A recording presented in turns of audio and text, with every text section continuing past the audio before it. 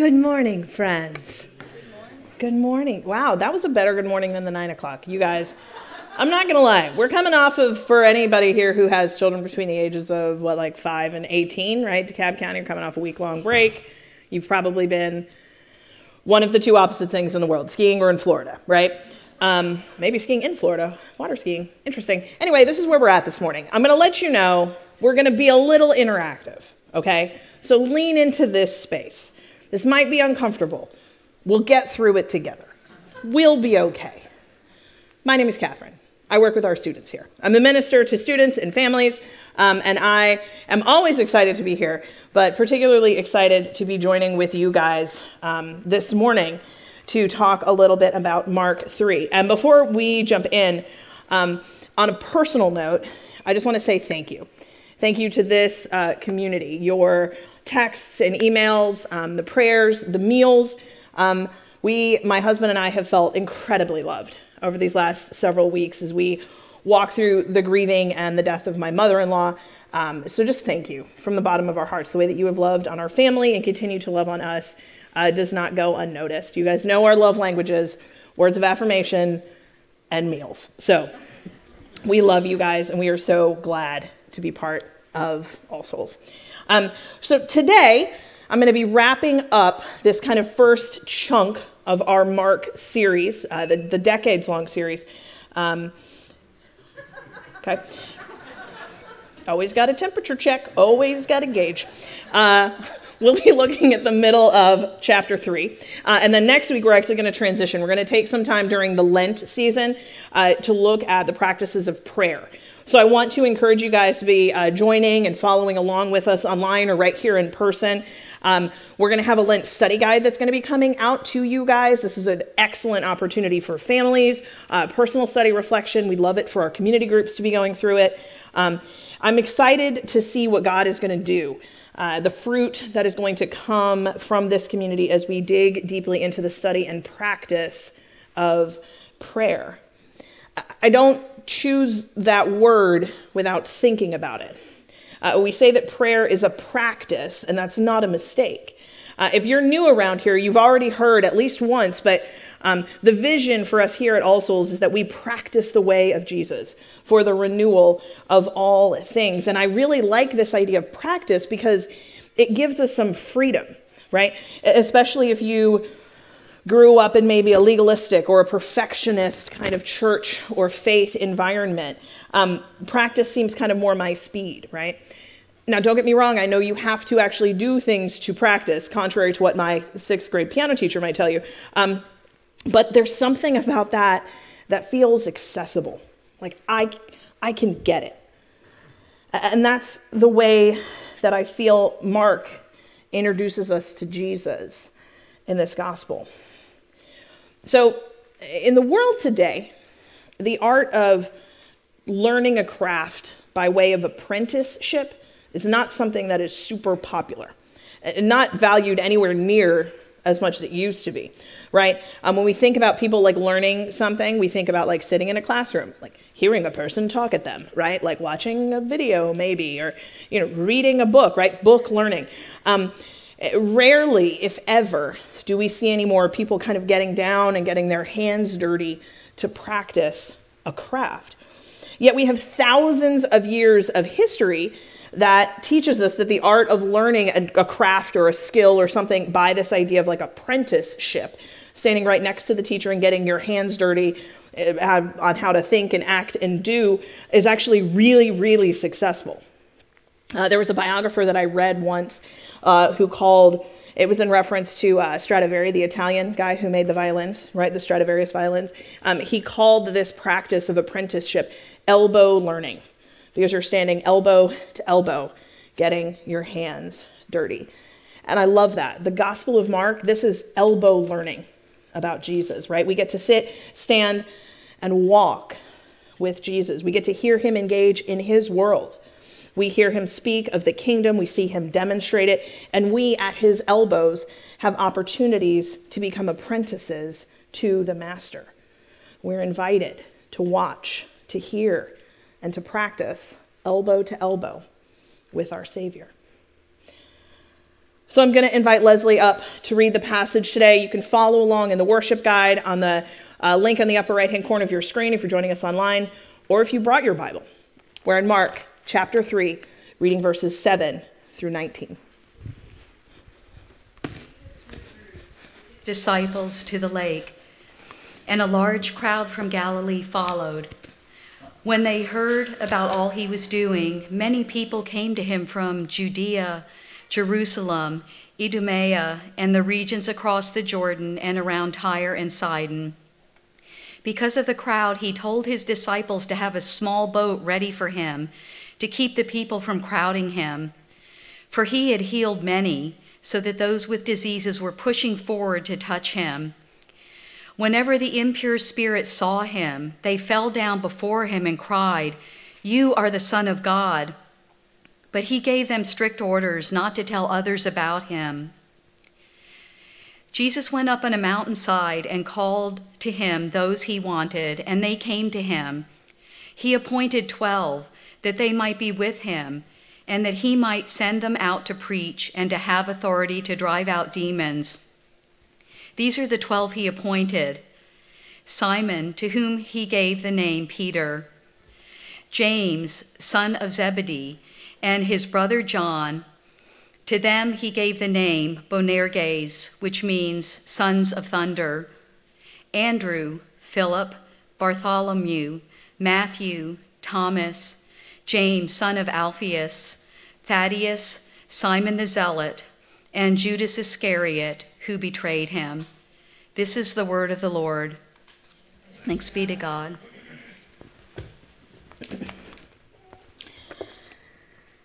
Lord, we pray this morning as we dig into your word here that you would reveal your will to us. Reveal to us what you are calling and naming each one of us for, so that we can take the steps to do the work on mission here as you call us. In your name and for your glory. Amen. So last week, we left kind of in the middle of chapter 3 with Jesus healing on the Sabbath and the Pharisees desperately missing the point. Missed the point so much, actually, that they leave the synagogue after Jesus has healed the man with the shriveled hand, and they join forces with their sworn enemies, the Herodians, about how to bring Jesus down, how to plot for his death. And this specific healing that we read about kind of in the Sabbath with that particular hand, that wasn't like the thing, the straw that broke the camel's back, but rather that was kind of like the collection of all the things where these group of people said, we need to do something about this. And that leads to the domino effect of what we know is now the Passion Week, right? And so in this passage today, it's following right after that. And we're going to look at two distinct groups of people, and we're going to ask two questions. Question number 1, why are they here? Question number 2, what does it all mean? Now, these are not trick questions, nor are they rhetorical questions. There is not a quiz at the end of today, but I do want you to be able to follow along. And we're going to end today with a little bit of a challenge and a reflection. Y'all, I've been in Alabama for like multiple weeks, and I'm feeling a little Southern Baptist in me. We're going to get through it. Don't worry.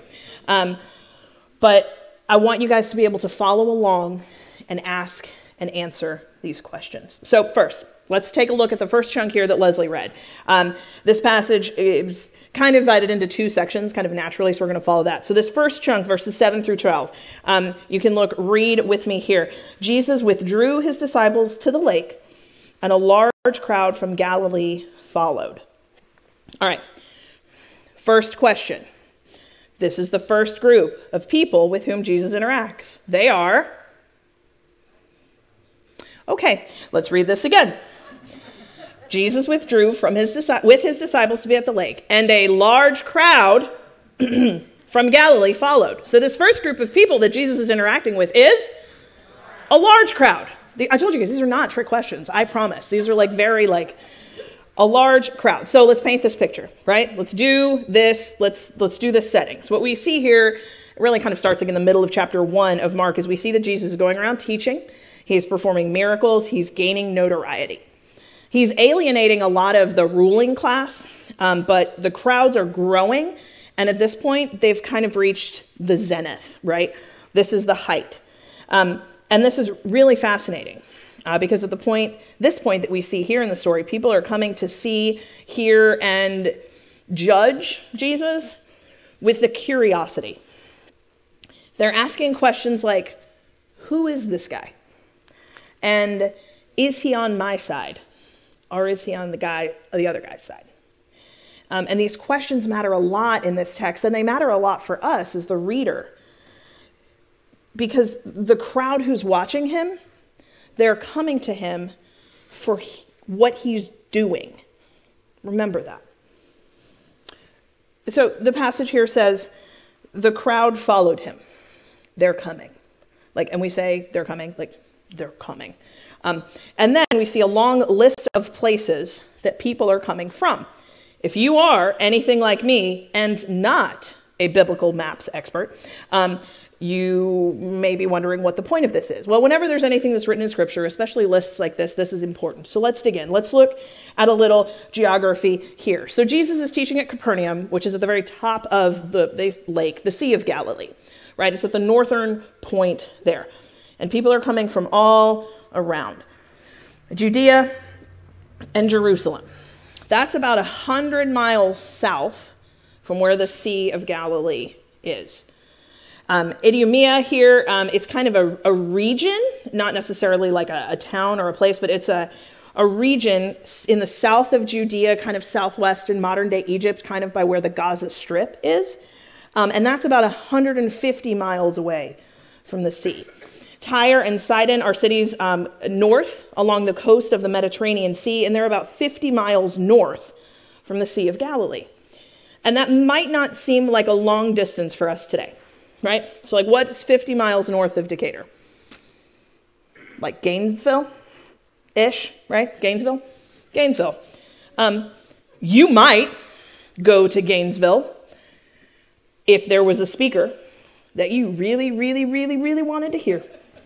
Really wanted to hear. And they weren't coming to the Fox. You might say, you know what, family, let's do it. Let's get in the car. We're going to drive. We're going to hear this guy, right? I am very confident in saying, do you know what you would not do? Walk to Gainesville, Georgia. Preach, right? You would not, right? But that is this day and age. This isn't just all right, Jerusalem family, let's get in the car. This is days, weeks, here's your camel. This is an investment. That's only the 50 miles north. You know it's about 120 miles south and west of Decatur, Georgia? Auburn, Alabama. I think those people went to there. Home of the Tigers, right? And for those of you cheering in the back, let me tell you what, no matter how big of a fan you are, you're not walking to Auburn. Amen, right? You're not going to walk 120 miles even to see them play the Dogs in the Iron Bowl, right? You're not doing it. So people are coming from 50, 100, 120, 150 miles away to hear Jesus. This is pretty incredible that they're taking the time to do this. And honestly, the on-foot geography is not even the most interesting part of this, right? These regions represent a ton of ethnic diversity in a time of deep ethnic division, right? The Jews, the ones who are actually waiting for a Messiah, the guys who it might make sense for them to come follow, they're coming. And so are the other guys. Jesus is attracting everybody. So this first group that Jesus is interacting with is the crowd. What's the first question? Why? Why are they here? Now, up until this point in the gospel, Jesus has been doing things revealing kind of this main overarching theme of the Gospel of Mark, and that is that Jesus is the Son of Man. He is the Messiah. He is the one who has come to baptize in the name of the Holy Spirit, calling for repentance and bringing the kingdom of God near. He is the meaning of the Sabbath and the rain and the peace on the earth that the people have been hoping for comes in him. And that's all good, but that's not what brings the crowds. People are coming not for who he is, but for what he can do for them and for what they can get from him. The crowds are not coming to hear the message and the good news. They're attracted by Jesus' power. Look with me at verse 9 and 10. This shows us here that the disciples were prepped in case he needed to have a getaway plan, right? He had a boat on the water so that people could get on if they were going to crowd him. I don't think the New International Version in our worship guide really does this Greek word justice. The people were crowding him. This word translates as the mechanism that you were to press grapes into wine. It's a little different than crowding. There were so many self-interested seekers of Jesus that they might actually physically crush him. They knew that they needed to get into close physical proximity to Christ because all you needed to be healed with was a touch, right? We've heard this, we've seen this. But they were so consumed with their own desire for healing that they didn't stop to consider who he was, but instead simply were focused on what he could do. I read this and these images in my mind came of like in the heyday of like the 80s and the 90s. And that's the generation that I'm from. I'm sure it was better in the 60s and the 70s. But these things called concerts. In the before times, lots of people used to gather and they used to hear people singing. Those were called concerts. And I think of these pictures that I've seen of like women rushing the stage when Elvis Presley came out, right? Or like the Beatles. Or like the hundreds of thousands of like bazillions of people who would swarm parking lots to see Michael Jackson stand outside of a hotel. People who are rushing forward to consume. Emotions ravaging these people because they just want to catch a glimpse. They just want to get a touch. I can't even imagine what that would be like if people did that for the Savior of the world. Second portion of this passage, the chunk verses 13 through 19. This is our second group of people. The second group of people with whom Jesus interacts with is, we're getting better. Good job. The apostles, right? The apostles. So our question, why are they here? Well, for this second group, Jesus heads up to the mountain. It's not just a means of escaping the crowds, but it holds much, much deeper significance. Like when Moses goes up to Mount Sinai, where God makes Israel his chosen people. By Jesus going on a mountain, he's making the distinction between the crowd who is simply interested in what they can get from him and the people who are actually his. So look with me here at the very beginning of verse 14. He appointed 12. Stop. The 12 here is important. Jesus doesn't call 8, he didn't call 10, he doesn't call 14. He calls 12. And this is a direct link back to the Old Testament. People would have known that 12 would have held significance to the 12 tribes of Israel. And it comes to full completion, we see in Revelation 21, where John describes a new Jerusalem. There are 12 gates, there are 12 foundations, right? This 12 is a symbolic reconstitution for the people of God to become his new church. And this reminds us that the Bible, this book, this is one story. It's about one person, the person of Jesus, calling one people, his people, to know and proclaim the one true living God. The continuity of the New Testament church with the Old Testament people of God is not something that has been invented by theologians or scholars or pastors. It is from the very scriptures itself. And this calling here, like that Jesus does, it's easy to imagine kind of like a roll call, right? Like Jesus is like, who are the students in my class this year? Right? Here's the roll call. Like, who am I picking on my dodgeball team? They're all lined up. But no, the phrase here that Mark uses, this appointment, is much more on purpose. It's much more creative. He calls them by name. So let's talk about naming for a minute, right? Romeo and Juliet. What is the name? A rose by any other name would still smell as sweet or something. Names have a high impact. in the ancient world, right? And they bring the sense of like belonging, right? And even in more recent history, right, the surnames, they've kind of evolved to like delineate people into groups, right? Occupation, place of origin, clan affiliation, patronage, hair color, whatever, right? Naming is still important even today. If you're a parent, or you've ever had the privilege of naming a child, especially if you've been a teacher, the list of things you can't name your kid is long. If you have a child and you've ever had a child name an animal, stuffed or otherwise, I feel like I can't even now, like raise hands. How many people have had something living or not in their house named Snowball at some point? Like every parent's like, yes, actively right there, the goods. Didn't even think about that till it just came out. That was not an example I used in the first service, but it works, right? I had like 8 things named Snowball as a child. Naming is important. And it has power and it forms perceptions. I'm going to give you a real life example. In 1934, this was the 6th most popular boy's name in the United States. You want to know what that name was? Donald. Guess where that was in 2020? 612. Nobody's naming their kid Donald anymore. Right? Names are important. And Jesus names these 12 apostles, not by simply like calling out their names like a list, but he's calling these 12 guys to something. Now, this something in this particular regard is basically like, live life and go camping with me for 3 years. They don't know that yet, but that's what they're calling it to. But he calls them on purpose and for a purpose. So let's look at these names. Simon, who Jesus renames Peter. Rock. Peter Rock. Peter Rock. When I was like 4, lived in Little Rock, Arkansas, and there was a vacation Bible school song. Jesus said, "So you are Simon, son of John.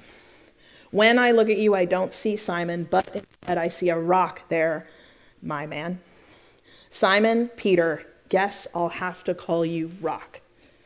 Y'all, VBS is important. I am 34 years old, all the words and the hand motions. It's coming. VBS is important, right? But we sing, Jesus calls Simon, Peter, the Rock. James and John become sons of thunder. Don't know what that means, but it's awesome, right? And Judas, he calls him the betrayer. He already knows. These names identify who they are, their purposes, though they are not yet fulfilled in real time. When Simon was called Peter, the Rock, he was a flake. Right? He was not strong. But with walking alongside Jesus and doing the elbow work of the apprenticeship of living with him, he grows into what Jesus has spoken. And Jesus, he appoints these 12 as apostles, not just as disciples. I think we often use these words interchangeably, but they're a little bit different, and that difference is important. A disciple is a follower who learns and grows from a teacher. An apostle is one who has the authority to speak on behalf of another. There are specific words, a purpose, and a goal to which all of these apostles are called. So let's keep going. Verse 14.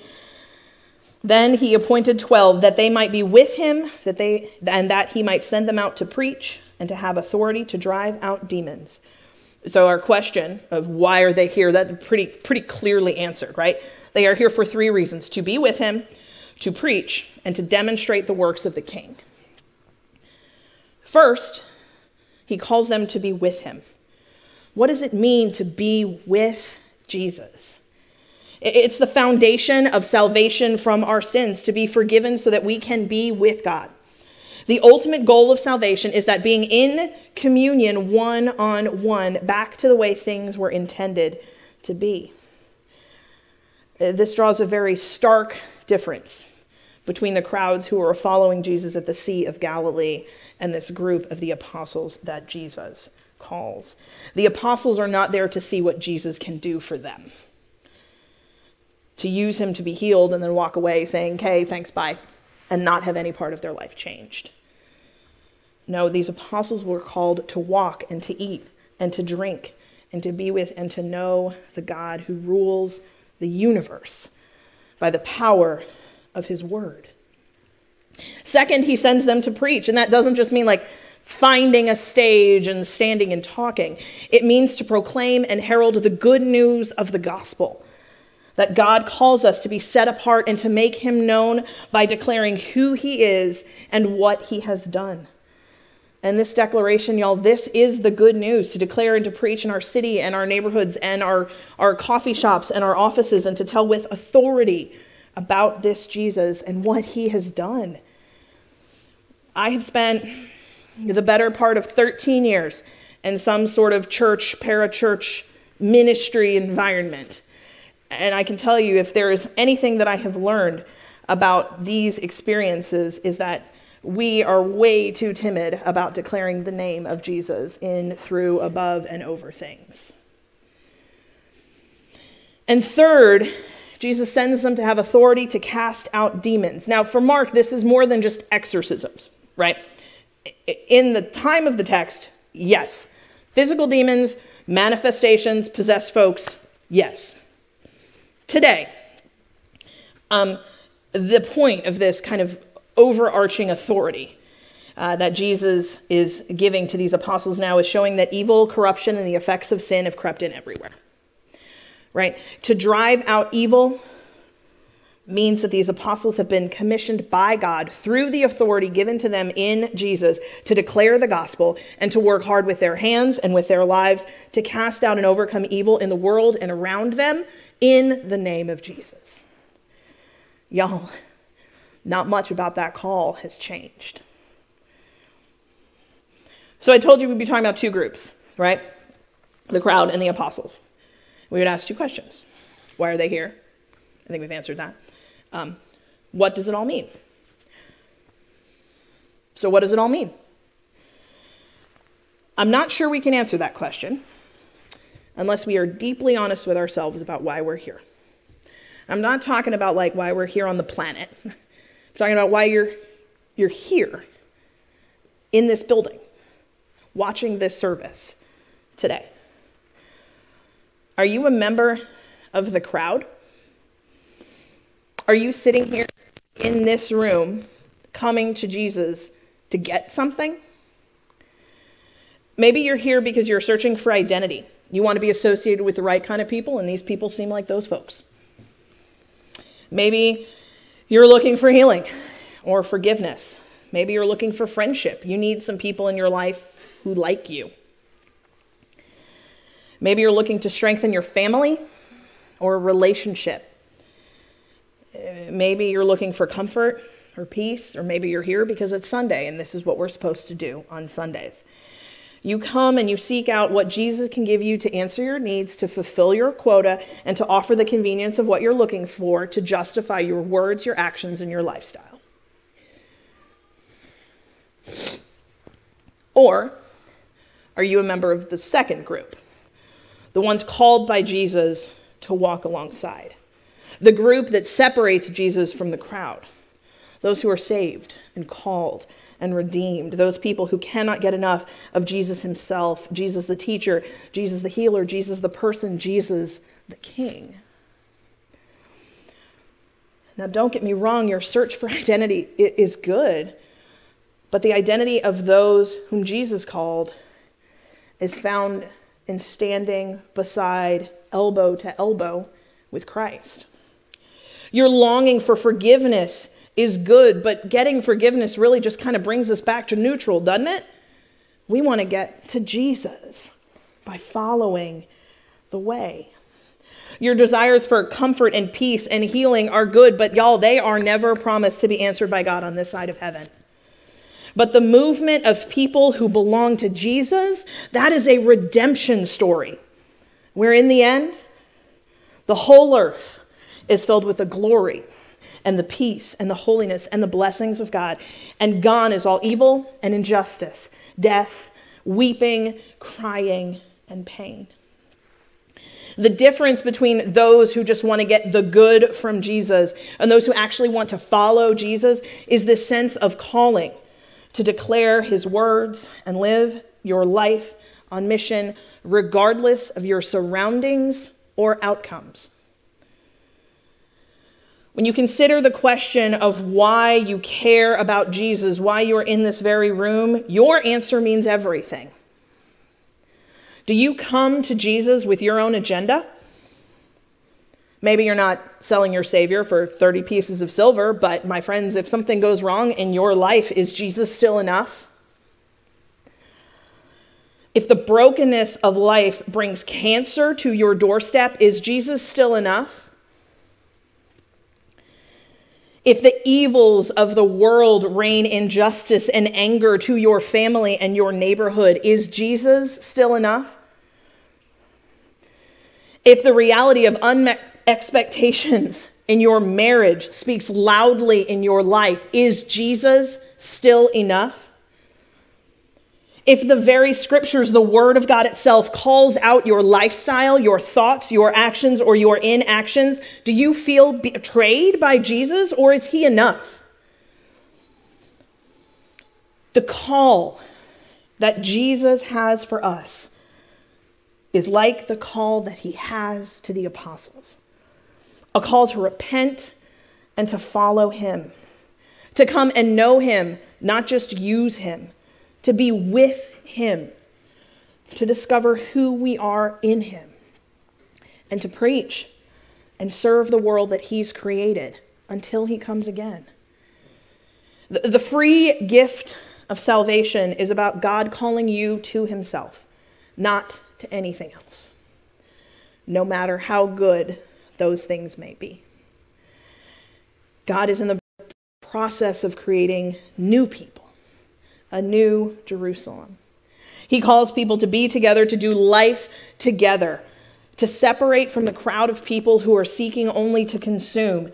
And Jesus is calling you to follow him for intimate fellowship, relationship, knowledge, trust, grace, so that we can learn and stand elbow to elbow and practice the way together. I challenge you, do not leave this place today without seriously asking yourself that question. Why are you here? And who is Jesus to you? Are you willing to lay down the things of this world and repent of every other thing that you call ultimate?